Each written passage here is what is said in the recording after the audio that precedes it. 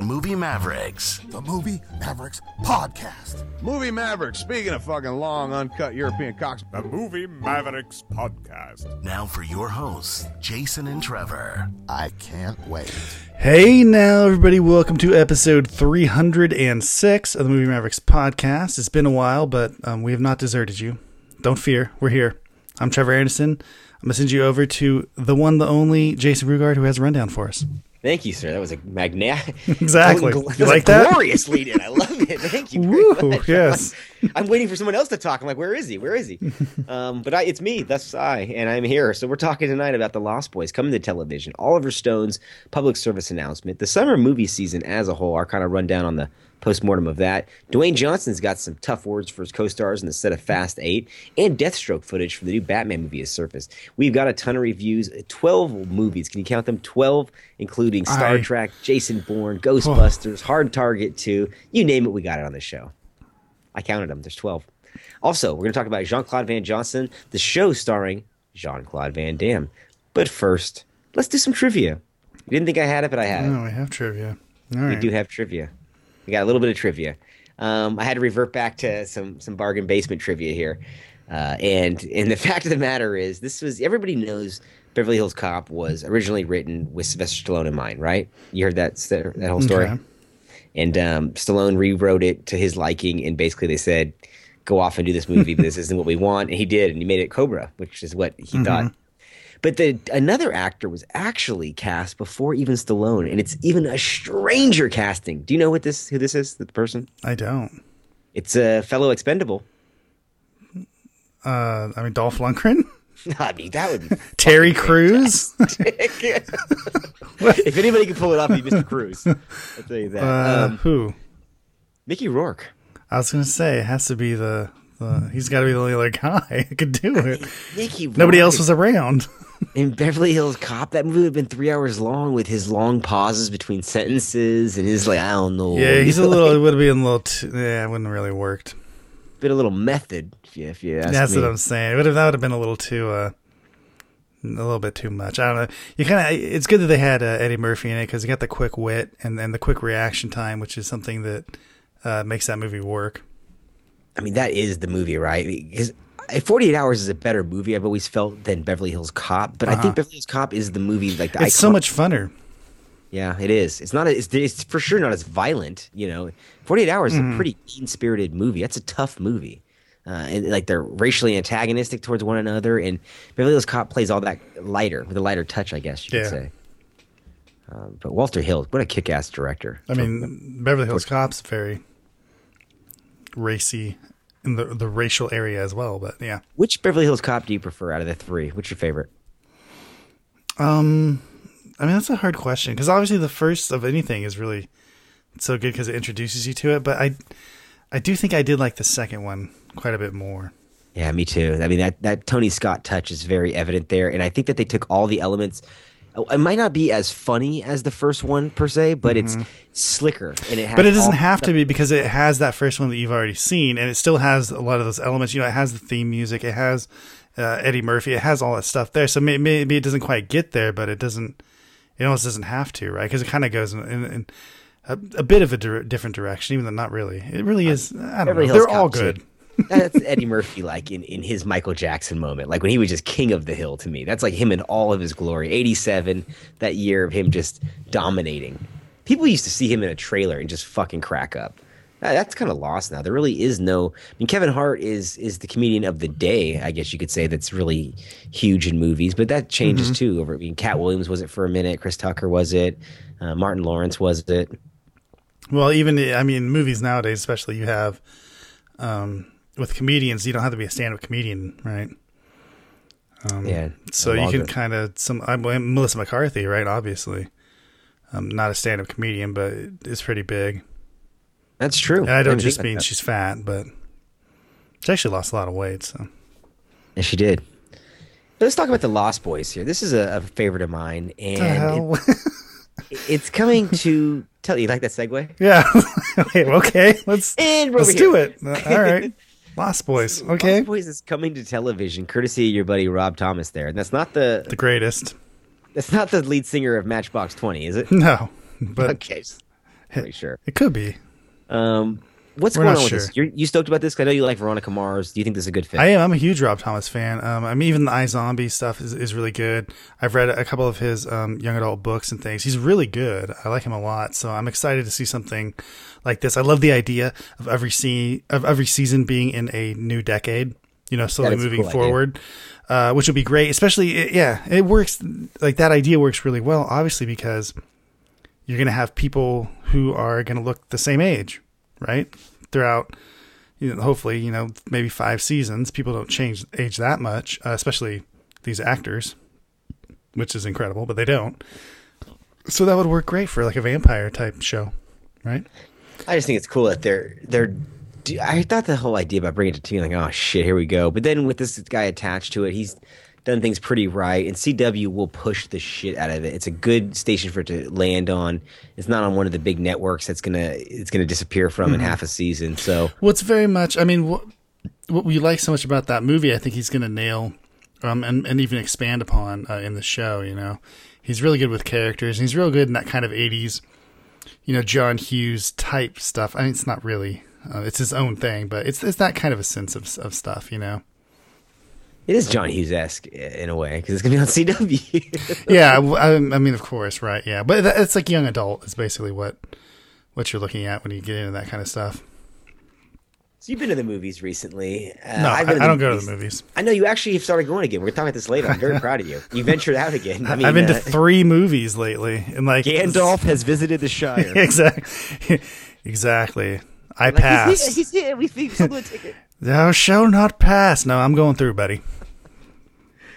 Well, if you've been to the movies at all lately, you'll probably have seen the PSA announcement that has been done about turning off your cell phones. But this one is featuring director Oliver Stone. It's somewhat of a advertisement for Snowden as well. But I thought this was pretty intense because it starts off with Stone telling you that they're following you on their phone, they're tracking you, they're doing this and that.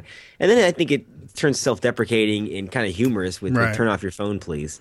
And I thought it was just a nice touch and an interesting way to advertise a tricky movie that is going to be difficult to advertise to maybe a younger audience that maybe otherwise wouldn't give a shit about the movie, but now maybe is curious on what this is all about, or it's at least penetrated. I mean, okay, I would disagree with that because I think they're obviously marketing the movie as a Bourne-ish type spy flick, right? I mean, why are they doing that, by the way? Because it's Oliver Stone, and he doesn't. When he does a movie like this, he's not going to tell you the real story. He's going to change it in a very cinematic way, and he maybe in really weird ways, and make it his own story, right? He has always done that. I don't mind paranoid conspiracy thrillers, but it shouldn't look like a Jason Bourne movie. I know, because the guy's not a badass. And when he's like, they will come after me and shit. It's like, are you fucking see who's they? Like, we're talking about like a couple dudes in suits and shit. Like, you're not going to fucking get into like some gunfight and shit. Like, they're not chasing this you. This isn't this isn't like a spy movie. Like, but in a way, like, that's kind of cool. Like, he's going to do that because now I don't really know like where it's going to go. I don't think he's going to go that far with it, but. It is interesting to see something like a normal life situation turn very cinematic, right? Imagine your life like that. It's kind of cool. I'm more curious about the box office between Snowden and Sully. And one is kind of the rah-rah Americana, very big. I mean, you don't think Sully will just absolutely crush Snowden? I think because Tom Hanks is involved. I think without a doubt, yeah. I wonder what the better movie will be between the two. I really do. Yeah, I'm interested in seeing that may be debatable. Yeah. Yeah, I'll watch both, but yeah. Let's talk about the summer movie season for a quick second here. A lot of what summer movie season? It just officially there was ended. one? Neck and neck for when did it start? I think they consider the beginning of May. The first weekend of May is the summer movie season now. What movie? I don't remember any movies that came out. Captain America, I think, kicked it off. Oh, that was the only one. That was the whole summer, I thought. Just that one movie, wasn't it? Well, there was that. There was Finding Dory. There was. You look at the top 15 movies of the year or of the summer, and it's like movies that are included on there barely are breaking 100 million. And I gotta say, the worst movie I saw this summer, sad, fucking hands down, was Independence Day 2.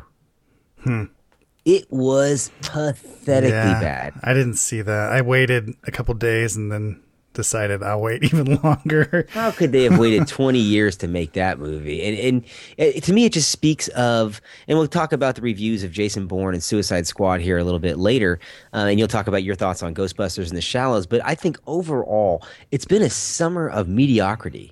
Of just totally... And it looks so cool, didn't it? I mean, they sold it so well, as they always do. But, oh my God, it's not just been one. And, you know, within there have been some pleasant surprises, even some things I don't think were all that bad. But overall, it kind of has been just letdown after letdown. It's just been minor disappointment after minor disappointment. Yeah, be very mediocre. Independence Day, it was huge because I was expecting something. But a lot of mediocreness kind of adds up to one big, right? Just horrible. There wasn't. If you look at even the box office this summer, there's $300 million grossers, $400 million. There's nothing in the middle. There's no $200 million grosser. It's like everything. Nothing's stuck. They just threw shit at the wall and said, "What do we have here?" And in the end, all the usual suspects showed up. Your superheroes, your animated movies. Really, the most surprising aspect of the entire summer is the resurgence of the horror film. I mean, horror films did very, very well this summer. I don't think they were resurgent. I mean, they've been doing this for a while now, right? I mean, they've figured out kind of this formula of very low-budget horror movies making a decent amount of money. But things like Lights Out doing $60 million, this Don't Breathe is going to do possibly $80 million, The Conjuring doing $100 million, Purge doing $80 million. Those are high grosses for movies that don't cost. Profitability for the summer obviously goes to the horror genre, but also, I was just surprised that they were counter programming that much horror in summer. I feel like they hold it back to fall to try to get around the Halloween date, which everyone just kind of bum rushes, and then things get lost in the shuffle, whether they're good or bad. Just it feels like there's one horror film every Halloween that does well and four that fail. We'll have to see. I mean, this may be a blip on the radar. Obviously, box office is dipping in China and elsewhere and stuff, but no one's worried about it. And I kind of agree that this is just maybe just gonna be a blip. Maybe this is just happens to be a weak year for product, and that's that. What's the breakout comedy? I mean, what do you think? Moms? Well, Bad Moms, yeah. Okay, so there's one, and that's at $100 million. Ghostbusters was not a profitable film. But does that matter? I mean, to be fair, to say that Bad Moms this and that, but Ghostbusters has sold more tickets than Bad Moms at this point. So I don't know that it's fair to say, Bad Moms is a better movie, this and that. I mean, if you want to talk about profitability, it's the summer. Where's the summer comedy breakouts? Every summer there's huge grosses on things for comedies. Usually I can agree with that. But again, you had, like you said, I mean, one of the big things, right, was when you look at like what should have been big movies, Neighbors 2 and Ghostbusters, you see a very political side to those that I think interfered greatly, not even with what those movies turned out to be, but also in people not really wanting to buy a ticket, because once you buy that ticket, you're picking a side.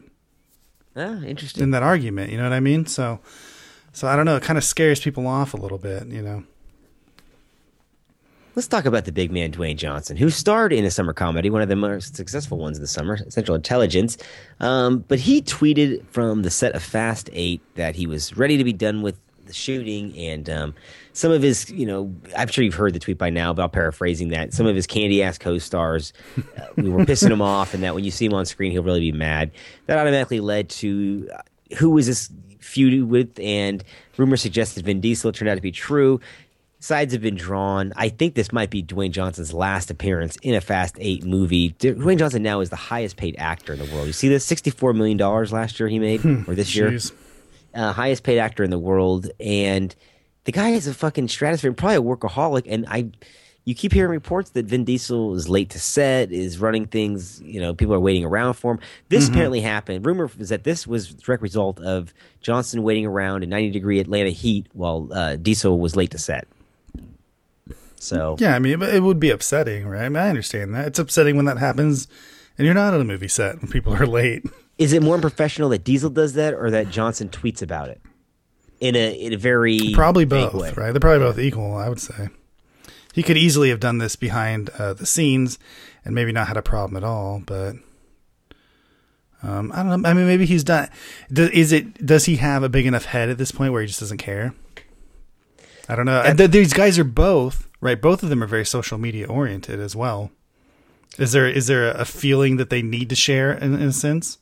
somebody suggested that this is a ton of free publicity for this film. I know. I've read that as well, that this is all, in a sense, might be fake. And I can kind of believe that in a sense. But, I mean, doesn't it? It's too petty almost to be fake, right? It kind of makes them look bad. Yeah, it does. It seems, or it's a page out of the WWE handbook. You know, right. Johnson is a wrestler. He can play the heel. He doesn't mind, you know, or whatever it may be. And they, you know, and nobody has really directly addressed this either. They've said they're going to address it and then not been forthcoming. So this could all just be one big publicity stunt. And if so, well done, because Johnson reaches a lot of people and everybody is talking about this right now. Because who doesn't want to think that there's a rivalry between the two, right? Isn't it kind of funner to think that they don't get along? You know, like when Stallone and Schwarzenegger were in the Cold War of their relationship. Guess, it just doesn't seem, I don't know, it's not that important to me that they either get along or don't get along. I'm really kind of done with Fast and Furious at this point anyways. I'd like to see something else. You may be done with Fast and Furious, but it is not done with you, sir. No, it's not. And I'll be forced to watch many of them. Well, I'll have to force myself to watch them. I said that like the other day. I was talking about the D-Box seats. They're available in this theater down the street. And the last movie I saw there was Fast 7. And so I was telling somebody about it. And they go, what the fuck is this? And they're like, they have no clue. I'm like, well, when Fast 8 comes out, we'll just go see it there. And like I said it like just like I don't want to see Fast 8, believe me. But it's like I know I'm going to go. Yeah. So it's like, fuck it, might as well go see it at the D-Box. Because it's like I just thought about that like later. I was like, well, I'm just like saying, here's my money. I'll pay for this. This is why they keep making these fucking things. I'll be there, yeah. I'll be there, and I'm not going to be happy. It's not worth it. I probably won't be happy because they don't put in the amount of work they should into the story on this. I'd be happy if they just cut 45 minutes out of them. Yeah, I mean, me too. I'd like a real story. I like those characters, and I'd like for them to be more than just caricatures at this point. It seems like they just keep getting worse. Nah, they just drop in for like a line here, a line there. They become Ocean's 11's movies. Basically, yeah. Last week, Ben Affleck tweeted. I hate that fucking term. He's a tweeter, all right. Yeah, I mean, it sounds like the guy's Ben taking Affleck. He's a tweeter. A pebble shit. He tweeted out. He pinched that one out. It's a little fucking diamond here. With the invisible teeth in his ass. Bit the head off it. Yeah. It's like made of the same material as that invisible bone in your dick. However, this just got blue. Let's talk about the bone in my dick is real. I have to inflate it. I have a thing hooks in, you got to squeeze it. Got the inflator raft. Yeah, it's like one of those arm cuffs, tells your blood pressure. Can you tell we don't want to talk about Ben Affleck and Deathstroke or what? Yeah, it is a Deathstroke. I mean, that's what I'm talking about. That's what she said. So Deathstroke is now resurfaced in the DC universe and rumored. Is it? I really don't know who this is. It's a minor fucking character. Do you know who he is? That's what I read. I read about him and I thought, I have no fucking idea. Something like he created for like Teen Titans or some shit. I'm like, oh, what? And he got his own comic book where he fought Batman. It's like, yep, you do. Do I know who this is? They've gotten so deep into like comic book canon that I know, it's too much. Fucking studying like Bible characters. I'm like, I don't know who these people are any longer. I need help. I need to read the Wikipedias on it. I mean, did you know who Grout was before he was a character? Yeah. I knew Guardians of the Galaxy and stuff. Well, you're fucking crazy, man. I had no clue who this people That's the one thing. I mean, I do know. I know a couple things, but I don't know. Like, if you're gonna start getting deep into Guardians of the Galaxy, I don't know what the fuck's going on. I didn't know anybody in Suicide Squad outside of Will Smith and Margaret Robbie. Never heard of. Oh, there's other people. I mean, Captain Boomerang's pretty big. Are you fucking serious? I thought he was the biggest joke out of all of them. Like, literally, like this is a real person. Yeah, no, he's pretty big in the DC universe. Oh man, that's totally a character unto himself. I'm totally showing myself up as a non-comic book reader. Well, I'm not very much either. So, and I actually followed it. I had a shitload of comics. I still do, but I didn't get that deep into. I liked my guys, and I would kind of stay with like the Punisher and things like that. And I like really dark comic books. Yeah, I mean, I agree. That's basically what I've done too. Is to kind of like just pick out the main guys, and if I don't read them, I haven't read it in a long time really, so I don't. That's what makes it hard. I followed up on recently. A friend of mine has some of the New 52, and I read some of their stuff, and it is beautifully drawn now. I mean, it's a total different experience. I feel like than it was when we were younger, with even the page material feeling different. It doesn't have that cheap feel. Oh, really? But hey, this role is supposed to be played by Joe Manganiello. That's what they're suggesting now. Interesting. I do like him, so Yeah, he could be crazy enough to. Obviously, he's got the body. But does he have the brain? Am I alone in that one? Stuck that one in there, Magic. him and Ben Affleck. Mm-hmm. Well, the movie just got a raised Deathstroke from Trevor. So let's see. What do we do? Let's take a quick break. We've been going at it hard here for a few minutes. Let's take a quick break and come back with a shitload of reviews, guys. Don't go anywhere. This podcast is a proud member of the Lamb Podcasting Network. Find the network at largeassmovieblogs.com. Okay, we're back. Thank you guys for staying with Was us. that a long enough break for you? Don't go anywhere. I can give you a longer one. No, I don't need it. That was for Shrek. Okay. Shrek. Shrek is love. Shrek is life. Don't watch it. Trevor made me watch some horrendous YouTube I made you. I like videos. Clockwork Orange you. You did. You Clockwork Oranged me, man. Like, I seriously will never look at Shrek again the same. Thank you. So I suggest if you want to ruin your childhood, do what Shrek and Trevor suggest. Exactly. What is it called again for our listeners to? Shrek is love. Shrek is life. Yeah. At your own. You see, don't be surprised. Like, if we're out in public and then Jason sees a guy dressed up as Shrek, he just offers himself to him. It's mesmerizing, and you'll be entranced. And Yeah. I don't know, man. no, yeah. I don't know if you should watch it, but Unofficially, you should don't watch it. You should watch it.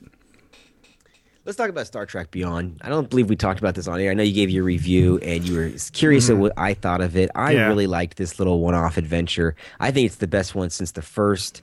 That being said, it does feel like it's cut from a slightly different cloth in a lot of ways, and it to me has a little bit too much Simon Pegg. A little bit of that guy in his witticism, and even in the writing, you could tell he's very prevalent.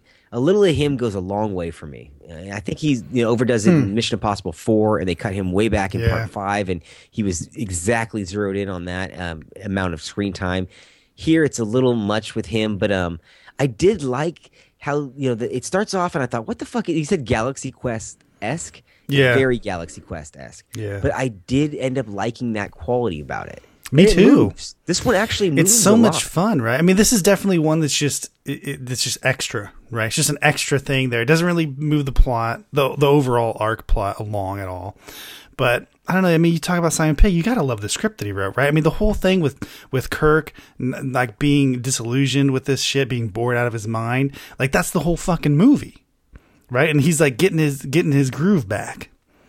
Yeah, he's getting his mojo back. That's for sure part of it. But isn't Kirk being disillusioned? Isn't that like kind of the trope in this movie? That's kind of like how they do it now. All of them are slight. Well, I guess the last one was like that a little bit too. I may agree with you in that, but I think the difference here is that this one's fun, right? Like they take that and they turn it right around. They make it fun again for him. Like, oh, this is fun. This is why I do this. This is a fucking adventure. I love this. Instead of like in normal movies, you do say you're right. That it is very much about disillusionment, but it's always like, fuck, I guess I have to keep doing this even though I don't really like it. That's always how that shit ends. I would agree that Idris Elba's character is what was the last guy's name? Khan. Yeah, he's Khan again, right? It's Khan light, but you know what? I didn't necessarily mind that because this movie is very efficient in how it uses its screen time.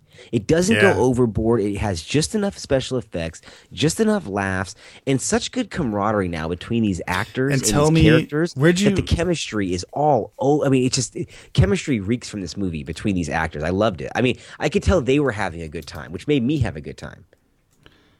Yeah, I mean, I agree, and the sound work. I mean, when the sabotage fucking hits. Oh, it's. I mean, tell me that's not. I mean, like I literally had like my hairs just stood up. I was like, oh fuck yes, this is what I've been waiting for. It's a gorgeously produced movie, and that goes from everything to the sound design to the makeup on characters. I liked a lot of what they were doing, and I liked the simplicity of it. I really appreciated the focused simplicity of this movie, and it reminded me a lot of Mission Impossible 2 when they came out after the complaints of Mission Impossible. Remember that when it was too overly complicated, and I feel like they listened to a lot of the critics and said, "Okay, we're just going to give you an adventure." And this is the wackiest Star Trek movie possibly since The Voyage Home in the original series. Because I would agree. There's no real point to this movie outside of let's just go on an adventure and have Just some fucking fun. That's what I love about Star Trek. That's what's so great about the TV show is that's I would agree. literally what it is. It's just these dudes on an adventure and you get to tag along and it's fucking crazy and some weird shit's going to happen. So yeah, I do like that this was that external extra show. I would say I do this hope is they one get of the better movies of the summer, I think. Yeah, I mean easily, right?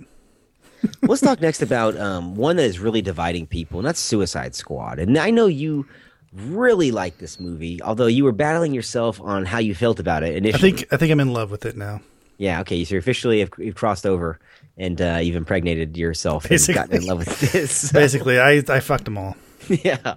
I saw it and I think I told you I had a very strange reaction in that. Yeah.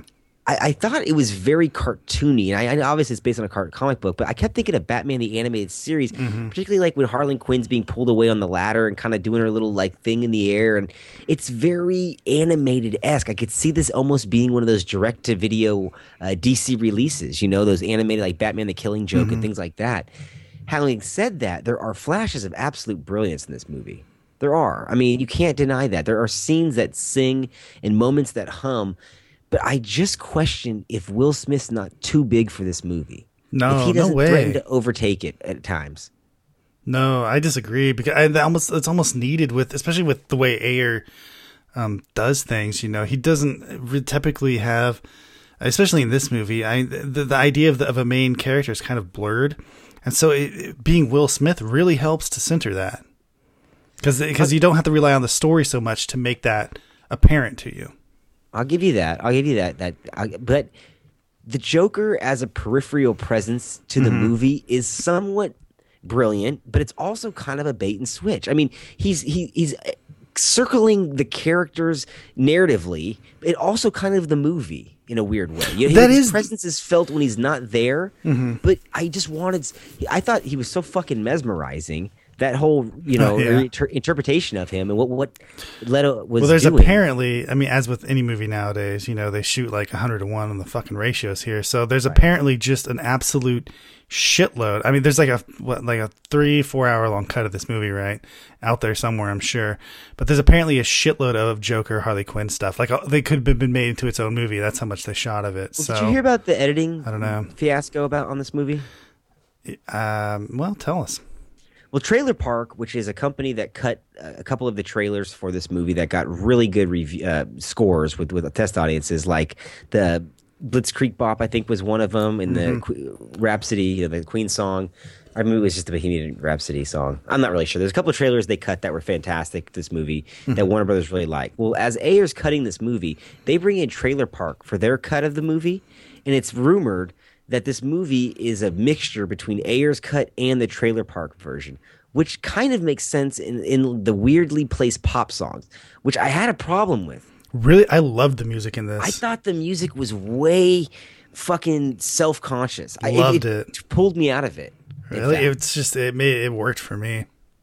The hip-hop, that is. Not like the initial stuff with like the Harley Quinn stuff, but some of the hip-hop music really fucking pulled me out of the movie. But when she jumps in the vat of acid and and he does after her, and not only, I think, like I said in my review on the site, the movie could have used more moments of that kind of darkly beautiful grandeur, kind of Interview with the Vampire style grandeur. And you know what I mean by that? Like a larger than life kind of dark. I don't know what I was looking for. And I always complain the movies are too dark, but it was just not what I was looking for. But then again, it wasn't boring, I'll say that, and it was very easy to follow. People that say it was convoluted and shit, I don't know what the fuck you're talking about. This thing was easier to follow than Civil War. Yeah, I mean, this movie has no plot. The characters are the plot, right? I mean, down to the exact plot itself, because create the Suicide Squad in order to protect yourself. Who does the Suicide Squad fight? The Suicide Squad. Right? I guess they create the bad guy in this out of the Suicide Squad. I thought that Joel Kidman's character was really wasted.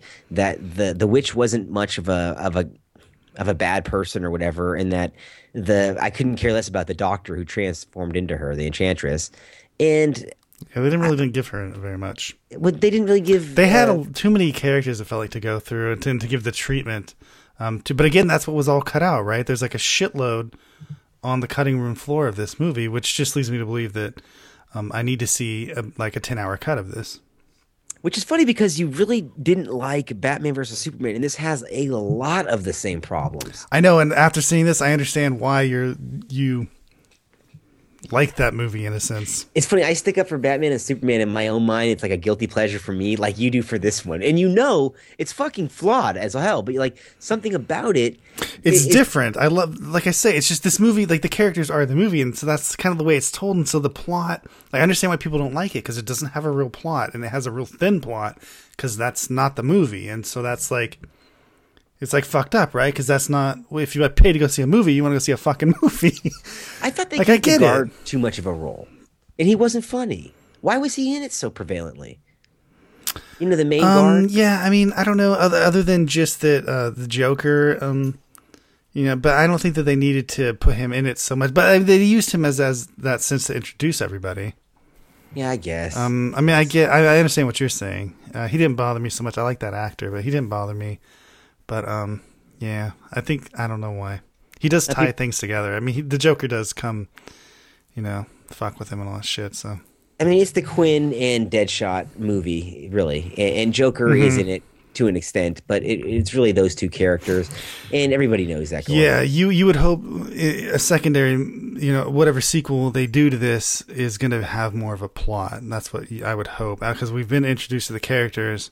We can't do this again. You know, it has to be something else, which basically means Ayer cannot direct the second movie of this, right? Still don't like Ayer. How can you like him? He doesn't. Well, I do like this movie. I think it worked here this one time, but in general, no, he doesn't. There's no way he can make a sequel to this, right? He would be the wrong person to do that. It's a fun movie to look at. I'll say that too. The color scheme is very nice, and some of the images are absolutely beautiful, but not what I was expecting. And I don't think. But then again, this movie is causing a lot of backlash because it's people like what it's doing. So, and critics hate it, and I'm kind of in the middle somewhere. I don't know. What do you think of the Ghostbusters? You caught up with this one. I want to know what your thoughts were, because this is one that I was on the fence of, but I said was pretty good. Yeah, it was. I mean, it's a solid flick. I mean, there's really not much you can complain about, but there's like some things you can nitpick, definitely. I mean, I would say, like, I don't know, when you watch this version of it, you feel like nothing, to me anyways, feel like nothing happens. Is that just me? I literally feel like the movie just has... There's nothing at stake. It's very long, and nothing seems to really happen in it. You know, like they just kind of go from point to point. Yeah, and I think, well, they could have done something a little bit better with these characters and stuff. What's Because the obstacle? I actually don't even know any of their fucking names. None of the character names. I don't get the sense of camaraderie between these people, especially since they take so long to introduce some of them. And I just wish, like, Ghostbusters, boom, I fucking know the idea already. Everyone does. We know the idea. We do not need to be introduced to this again, right? Don't do that. This movie spends forever on the first act, just getting everyone together, and it's just too long, you know? It's more of a horror film, strangely enough, than the other one was, don't you think? Like with the way it's shot. Really. I mean, yes, I agree that specifically because of better sound work, better, CGI and stuff, that it is a little more scarier than the other one. But in the end, it's just as silly, right? I mean, nothing bad ever happens to anybody ever. How absolutely unnecessary are those cameos by the original cast? Mm-hmm. And do they? And they're terrible too. And when they show up, it's just what I mean. Dan Aykroyd had the best fucking cameo. Really, he had the best lines. Bill Murray had the most time, obviously, but he didn't do shit. He had a useless fucking thing. Sigourney Weaver they put in after the end credits, and Ernie Hudson barely made it. He's barely there. I know. I mean, if you're Ernie Hudson, you know where you stand on the totem pole, right? Well, above Sigourney Weaver, apparently. Well, I guess, yeah. Well, yeah. She's not even a Ghostbuster. She is a female, yeah. And I thought the amusing bit in this movie was them trying out the proton pack. Did you enjoy that? Yeah, I mean, I liked all that kind of stuff. I mean, I was good on the Ghostbusters part of this, but I think that they needed more. They needed more of the characters, right? Didn't they? I mean, this whole movie, to say this movie is called Ghostbusters is an understatement, because that's really what this is, Ghostbusters. But I don't I don't need to be sold Ghostbusters. I need to go and watch a movie. I guess everything I'm complaining about this, I should be complaining about Suicide Squad. But yeah, for whatever reason, I was gonna say that. For whatever reason, it's flipped here. It just didn't work here for me. Well, actually, I guess because they are flipped. Like Suicide Squad had more to deal with the characters. This has more to deal with the idea of Ghostbusters and of selling me on the idea of being Ghostbusters. And like you're saying, isn't it cool that they make all these weapons and all this cool stuff? And it's like, yeah, but who the fuck are the Ghostbusters? Like, I actually don't, like I said, I don't remember any of their fucking names. Yeah, I couldn't tell you in this movie. So that's as much as I give a shit about that. So it just doesn't, so it didn't work in that sense, and it should have, that's what it should have done, was sold me on those actors in these roles instead of selling me on Ghostbusters. The idea of people comedically fighting ghosts. It's just okay, or you but it was good. I would recommend it. It's worth a watch. I mean, it's perfectly fine. It's just mediocre as shit is my problem. It's just... It is, but that doesn't make it bad, right? I mean, it may not make it great, but it doesn't make it bad. It's a solid movie. People will enjoy it. You'd have to recommend it to people because it's perfectly fine. There's nothing wrong with it. That's what I'm saying. It's easygoing. It's an easygoing movie. Yeah, exactly. I just watched The Watch from a few years back, which is very Ghostbusters-esque. This is the Ben Stiller, Vince Vaughn, Jonah Hill movie with their neighborhood watch battling aliens. And while that movie tanked, and it is hard R in that it's kind of a strangely raunchy too, I was laughing my ass off in that movie. And I'd never seen it before. And I was thinking, like, this is technically Ghostbusters. And this didn't this didn't do nearly as well. And it was a huge flop. And really, is the idea just not funny to fight aliens and ghosts? Is this just not a funny idea? I don't think that's the problem at all. I mean, again, as I said earlier, you could bring up a movie that had a strong political issue, right, at hand. That was the Trayvon Martin stuff. Remember when that came out? The neighborhood watch, and they so it was just horribly tainted, for whatever reason. Because I agree with you, I didn't think it was bad either. I thought it was funny, and it's perfectly fine. Again, there's nothing wrong with it. There's no reason to be like, this is a terrible movie, right? You got to be insane to be sitting there making these arguments. But I don't know. It is what it is. For whatever reason, some things, it's like the Geely effect, right? You can't win sometimes. Well, I'll tell you who can't win is Jason Bourne, but this guy sure tries. And you're not the only one, though, right? You don't like it. I do not like this series. I don't know why I saw That's what part I've heard. 4.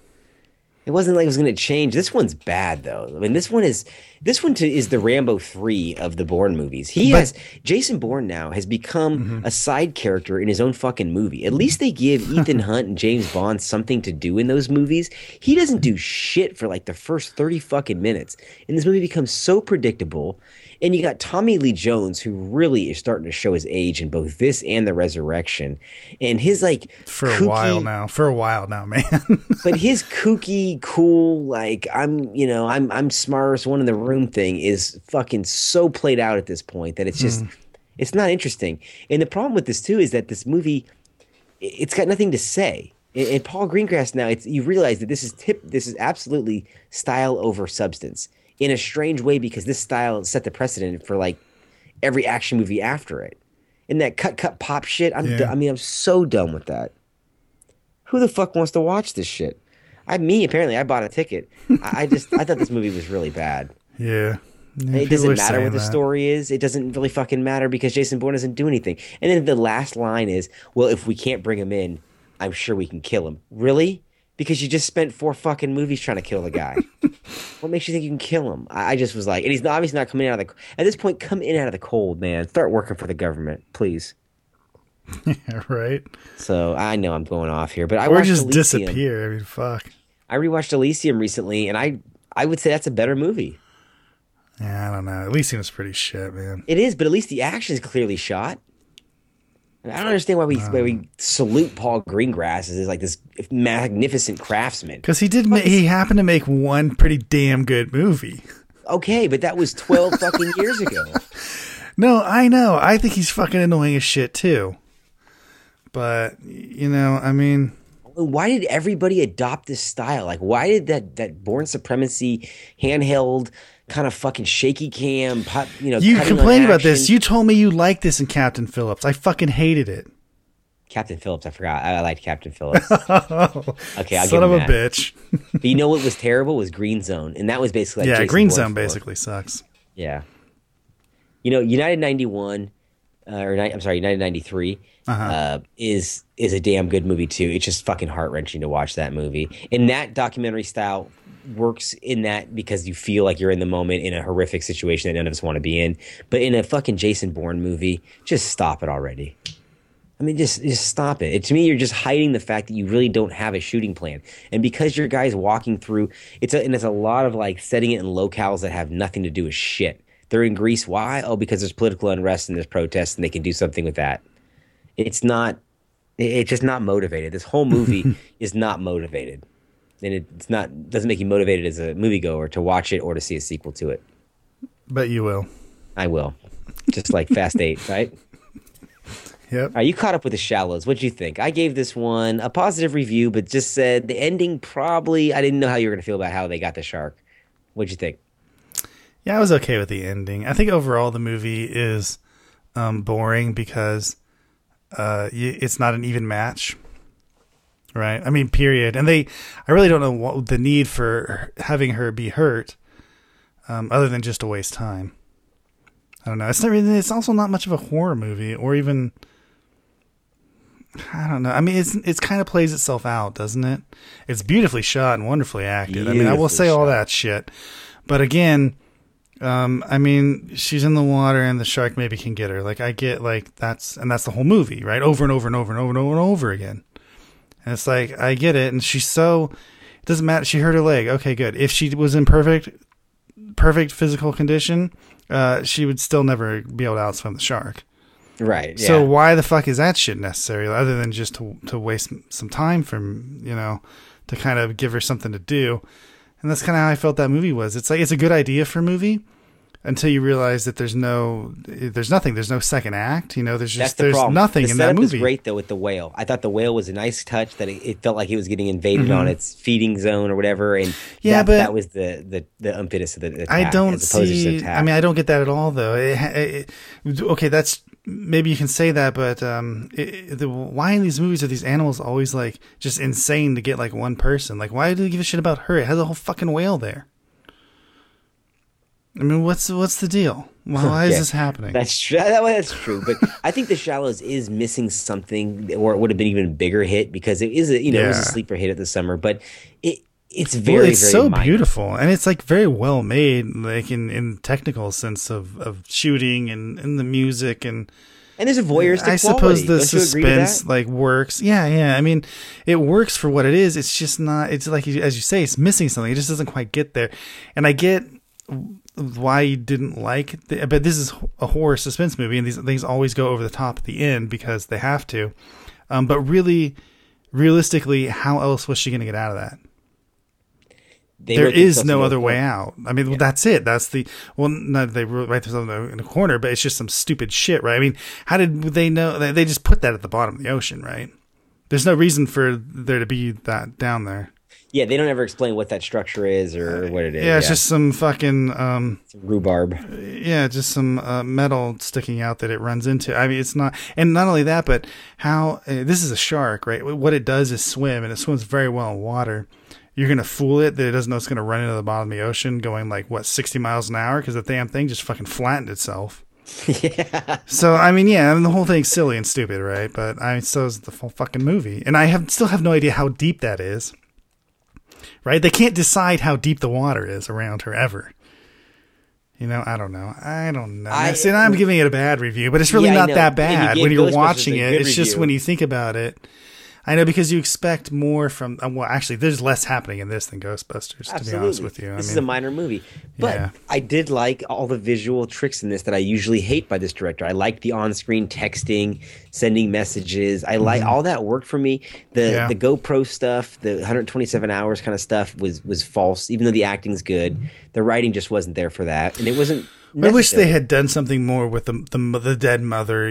They could have done something. Surreal in that sense of like the mom's maybe giving her a heads up or helping her out in some way from beyond the grave. I thought would have been a cool way of something else to fucking happen. Yeah. For a short movie, it plays very long. Yeah, it does feel much longer, but I think thank God it's that gorgeously short. shot with a beautiful lead actress who is up for the task.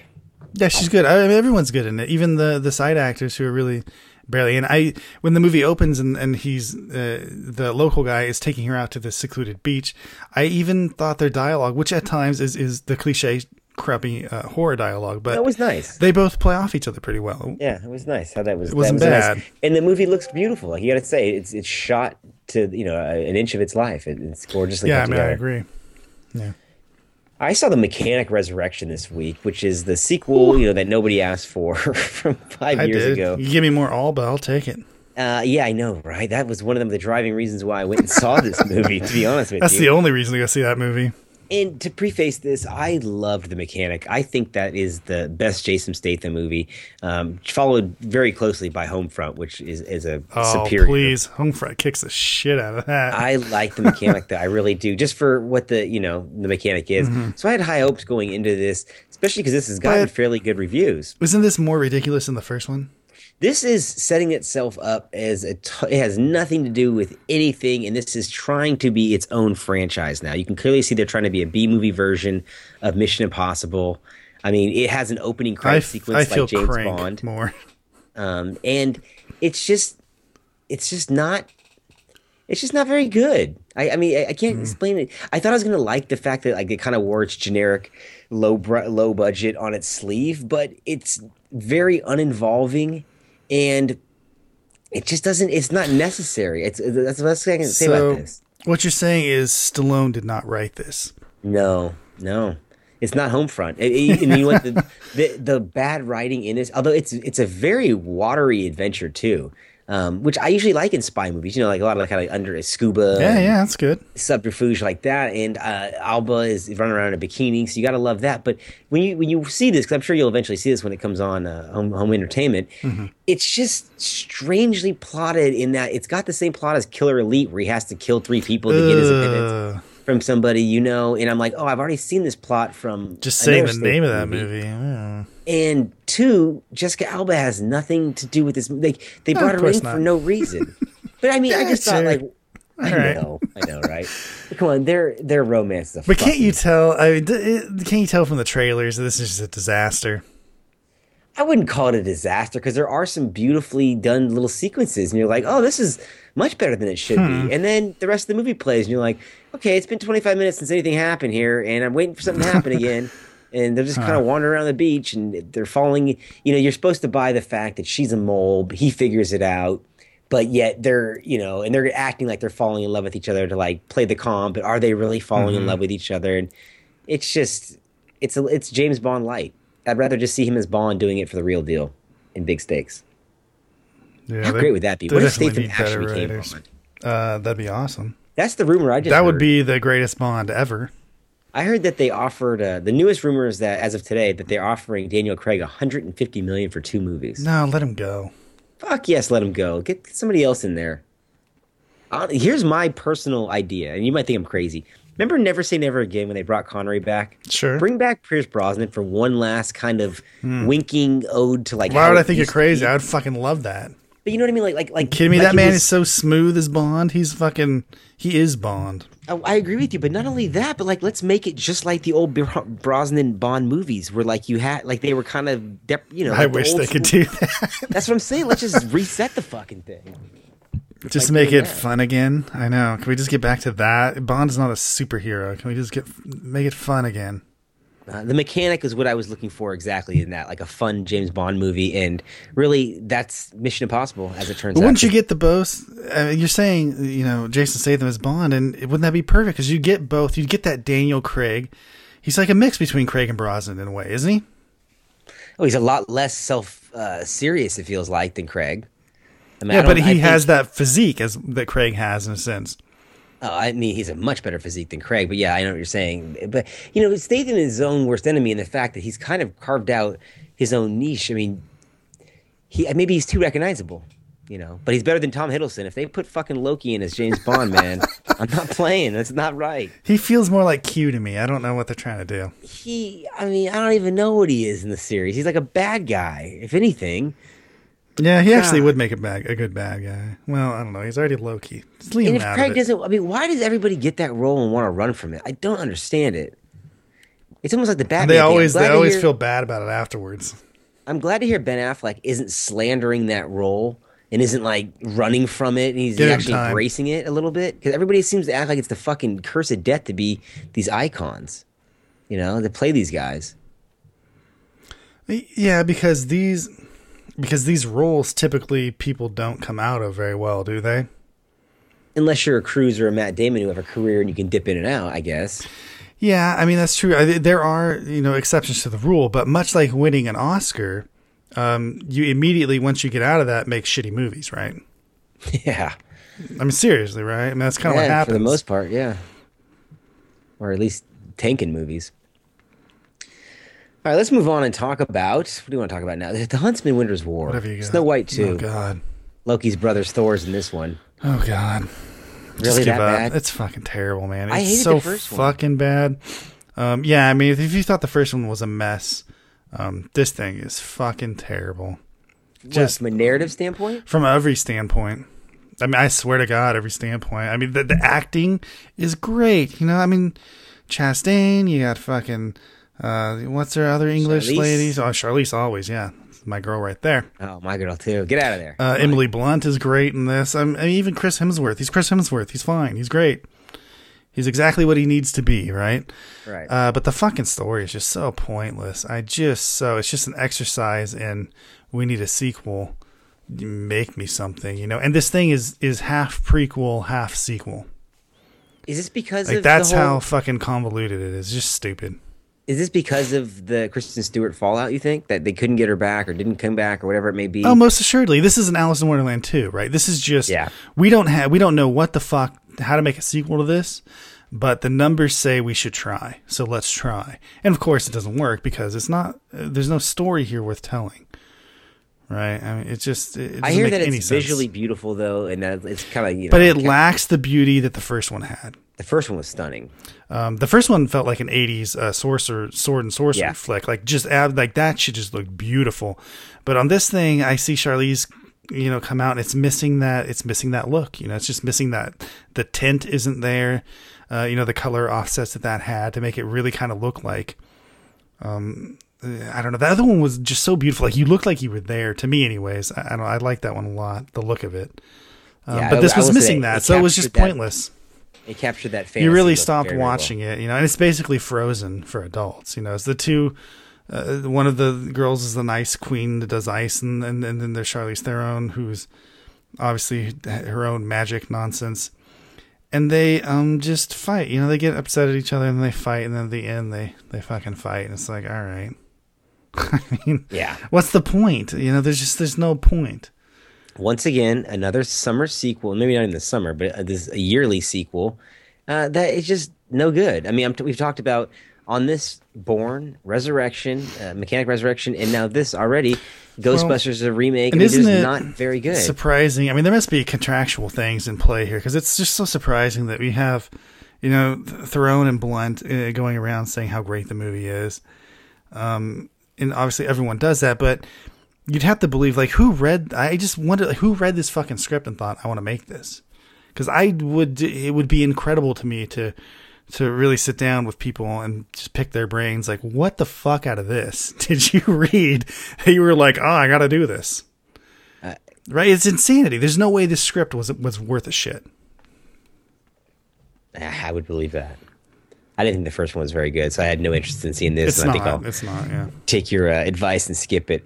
I didn't take your advice on The Boss, though, and I watched that, and I think it's a little bit better than you gave it credit for, because I did chuckle here and there. I don't really like Melissa McCarthy, but I did like some of this movie, and I didn't think, I don't know what I was expecting, but I liked the whole orphan that turned cold and became like the magnet, and doesn't fuck everybody. And I kind of liked that about it. Made the character a little bit more endearing. It made a shitty character a little bit more endearing in a way by just doing that. And it wasn't something I was expecting that movie to do. Although it gets very bogged down and it's too long. Yeah, right? it gets I mean, very there's just bogged too down in its much little to plot. it. which doesn't it doesn't really, it's too much to it is right. It needed a little defter of a hand. It's a little too heavy-handed in parts. But McCarthy, to her credit, is extremely likable in that character. And I think if they would have done that right, she may have had like a franchise character she could have taken in a couple different ways. I mean, hell, you could have had that character run for president. It's really not that off from reality at this point. No, I mean, possibly. You're right, because it is very much a skit type of an idea. You know? Yeah, it's a sketch comedy in a lot of ways, you know? But I didn't think it was awful, and I thought it was one of the better McCarthy vehicles that she's done Did I say solo. it was awful? You didn't say it was actually awful, don't you just said it was remember. very inconsequential. Yeah, that's why. I would agree with that. And I can't disagree I said with it, that, that's why. But, yeah. Right? I could agree with you. You agree with yourself. I would say that it's one of her better kind of starring vehicles, because I have been very harsh on her solo work. Well, it's better than Tammy, I'll give it that much. I didn't care for Identity Thief or Tammy or most of her. I never saw The Heat, and you keep telling The me to Heat watch is so good, man. But The Heat also Sandra Bullock, so like the other side of that coin. It's really good. I love Sandra Bullock, but I still can't pull the trigger on Our Brandis Crisis. I look at the fucking thing on HBO Go every night, and I'm like, rough. I should watch this. It's not. I mean, it's good and it's okay, but it's just, again, it just feels like one of those, we need to tell a true story, so we picked this one. And you're like, well, why though? I don't want to watch. Why this really? Why? This isn't that good. You saw The Forest, which is in a year of horror films doing very well. This one did okay at the beginning of the year. This one that dealt with the Japanese forest, right? Everyone goes to commit suicide. Yeah, this is true to some point. I don't know. I haven't looked it up, but yeah, I mean, we've heard about this before, right? I mean, you've heard about this. Yeah, this is actually a real place. Yeah, it's a real forest. People go, and I guess they have a high rate of suicide, whatever that high rate is. I don't know, but I mean, this movie would have you believe that it's like a million people go there and kill themselves. It's a destination point for people. Yeah, exactly. It's like the Grand Canyon. So it's like, all right, it's very like, they were very try to sell you on the locals are like, it's like the Blair Witch and shit. They're like, don't go off the trail. Don't do this. Don't do that. Well, unfortunately, the movie is based in, I mean, you don't know if the ghosts are real or not, but she does go crazy in it, but it's based in the idea that, you don't really know what's real or what's not real, like by the end of it. So what's the fucking point? It's kind of like where I'm at. But when you set up a world like this, right, where and the whole thing's like through dreams in the beginning, so all the scares are in dreams, which is fucking stupid. And then they finally get to the forest, and then she goes a little nutty, and she starts seeing things and all that. And then you don't know, because the way they play it, like in one moment, an actor's doing one thing and they're acting normal, and then the other moment you're like, oh, something's weird with them. But is it weird or is it not? And then it turns out that it's not. But then maybe it is. But then it's not. After a while, you're like, who gives a fuck? Like, is it or not? Like, make up your fucking mind, right? Yeah, it's just you're being toyed with. And by the end of it, there's just no. It has one of the stupidest endings I've ever seen for a movie like this, where they just clearly didn't know what the fuck they were doing, and overstepped their potential, I guess, for what they were able to do. It looked like The Ring, or not the Ring. The Grudge, with that kind of Asian very influence. Asian like that in a sense. But I mean, I don't know. There's a lot of, they insert a lot of pointless scares at the beginning because it takes forever to get to the forest. Like half the movie before they get to the fucking forest. Oh god, yeah. So there's a lot of inserted scares where she's at the hotel and for some jump reason, scares for no reason, by happenstance, the lights don't work in the hallway and they're flickering. And you think, well, that's odd because there's no ghosts here and they're not really like doing anything ghostly. So why is this happening? And then there's a weird lady at the end of the hallway and she's like, just like over there in the corner, like fidgeting and doing something weird. And so she slowly walks towards her as you would in normal life. And the lady jumps out and she's like, rah! And she's all old and scary looking. And then some girl comes, oh no, sorry, my grandmother. Oh, sorry, grandma. Oh, and takes her away. And you're like, what the fuck was the point of that? This has nothing to do with the movie. It's a stupid jump scare for nothing. It just happenstance. Like that just happened to happen. It's like, what? Well, all horror movies, everybody has to be fucking like odd in them, right? Just like in every comedy, like if you're not the main character, you're like slightly like mentally retarded, right? Isn't that what it is? Because like nobody, because if you were smart, you would realize that a fucking comedy plot's going on around. I guess so. I mean, if you make a movie called The Forest, go to the fucking forest and do some shit. You know, I mean, the reality is that they just there's nothing to do again in this movie. It's kind of like The Shallows, where there's fucking nothing to do, right? I mean, it's a cool idea, but then when you see it in actuality, you realize that it doesn't work. And it was made and released. It did well, I guess, comparatively. Don't see the forest, Trevor says. See the trees for the forest. Yeah. I got a review here for Hard Target 2, and a lot of you probably didn't even know that there was a sequel to a movie 23 years ago, but there is. And this one is directed by Roel René, who Trevor and I once interviewed on our website, theremoviemavericks.com. That's a plug right there, right in your ear. And it stars Scott Adkins, and the movie is surprisingly, or maybe unsurprisingly, very, very watchable, especially for a B movie. This has got a good cast in it. Rhoda Mitra, one of Trevor's favorites in this. And I think everyone loves Rona.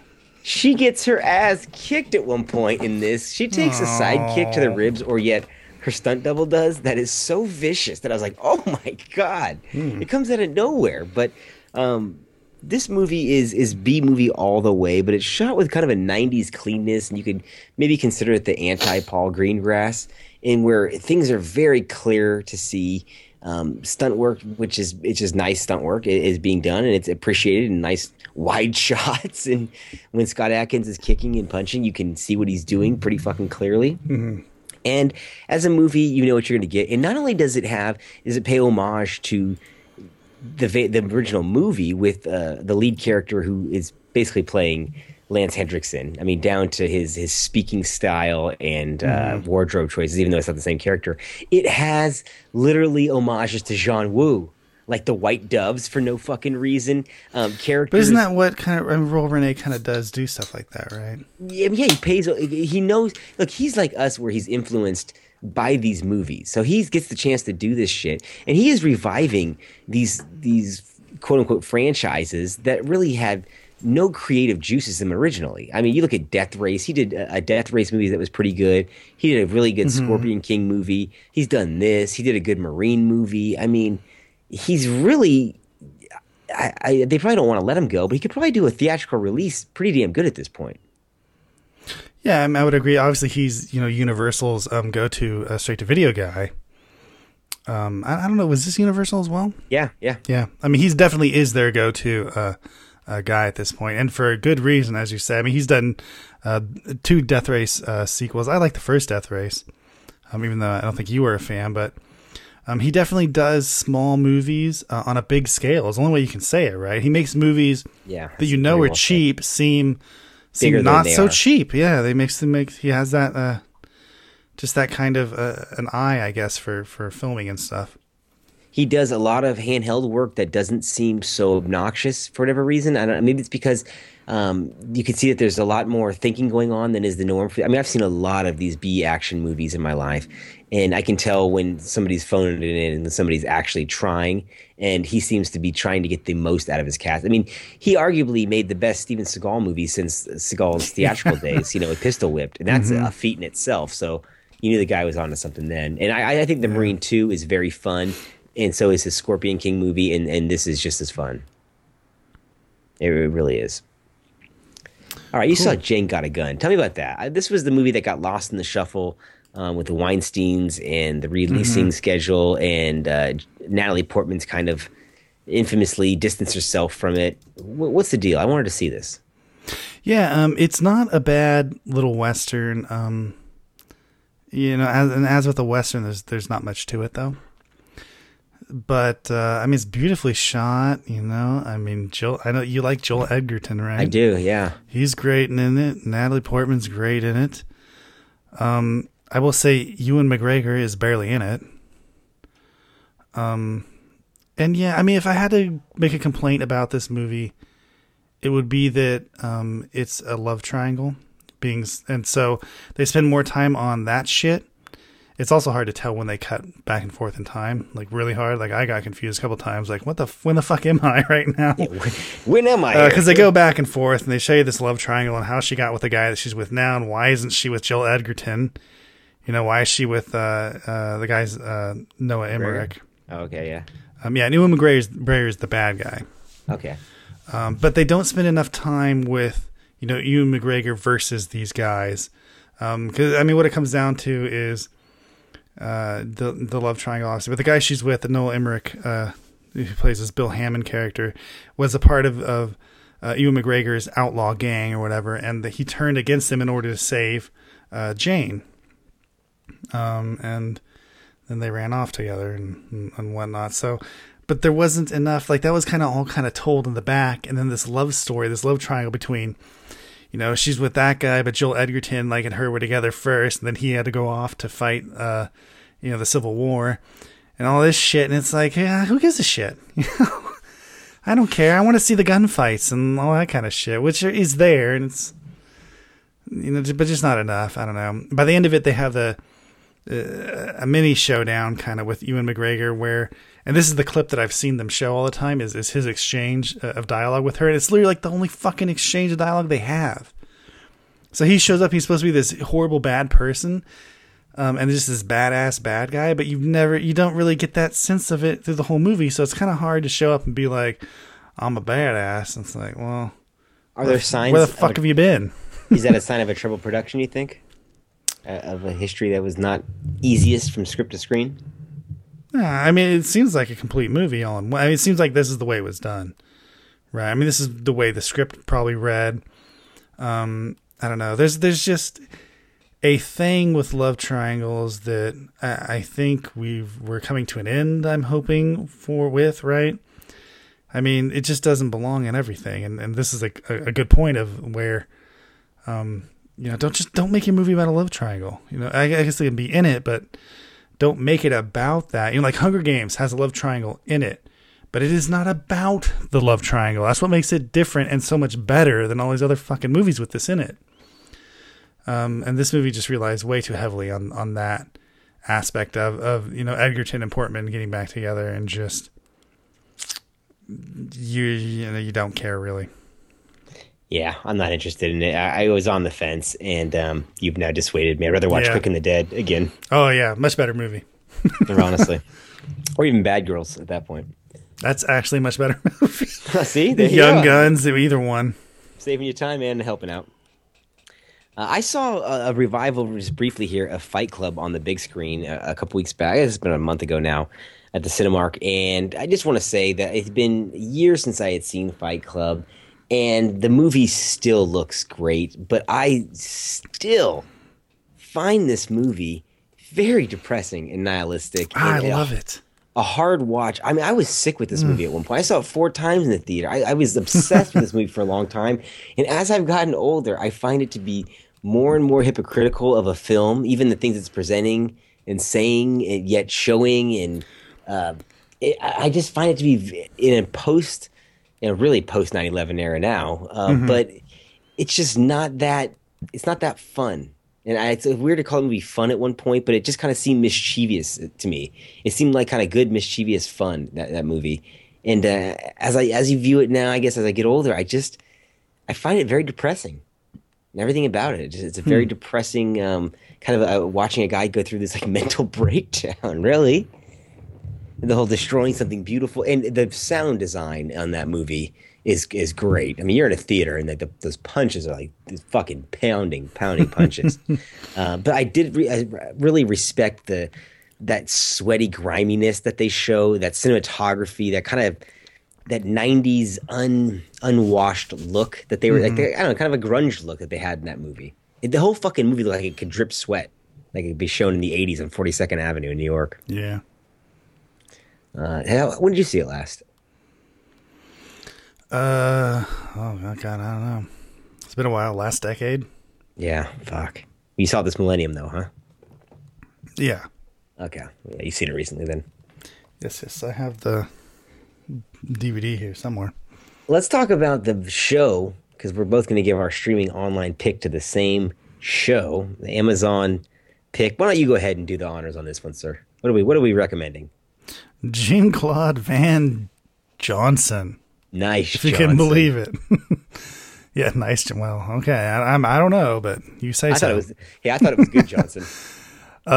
Yeah, I mean, this show is so much fun and so funny and witty and just well acted. Van Damme is just clearly so comfortable at this point making fun of himself that it just works.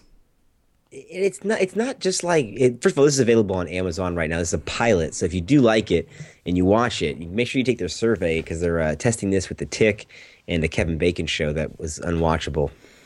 I couldn't even fucking remember the name of it. Try it. And this out of the three, I thought was by far the most successful. I saw a little bit of The Tick. Mm-hmm. I did not care for The Tick. Yeah, their version of The Tick's not very good. The Patrick Waterburn one is still the best, or Warburton. Yes. He is The Tick. He is The Tick. Always will be. I am The Tick. Even before even when he was just dating Elaine, he was The Tick. He just exactly. Even as Putty, he was The Tick. Yeah.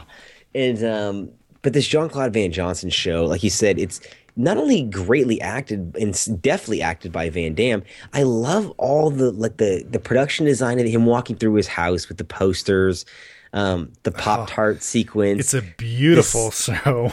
The segue. I mean, I love that Priscilla Rashad is in this.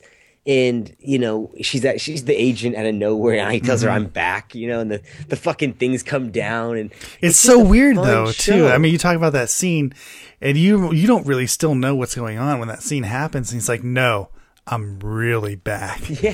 And then it's like, oh, he's a spy? It's like, what? I mean, that show is so over the top crazy that it just works. I don't know how it made it on air, but it's my new internet obsession. So everyone that tells me about Stranger Things, I just tell them about this now. I'm jumping onto this bandwagon. I'm off the Stranger Things bandwagon. You can only have one internet obsession at a time. Well, Stranger Things will be next year, but right, it'll be back. But yeah, this is definitely. I need this to happen. I need to watch this. It's just fun, and it's the most fun I've had watching a show since the Goldbergs went on hiatus. Yes, I agree. Yeah, for nostalgia heads out there, check out Amazon, their streaming service with Jean-Claude Van Johnson, starring the surprisingly comedic Jean-Claude Van Damme. I mean, this guy is a walking mess. I follow him on social media, and I hate to say it, but I gotta believe he's on something again.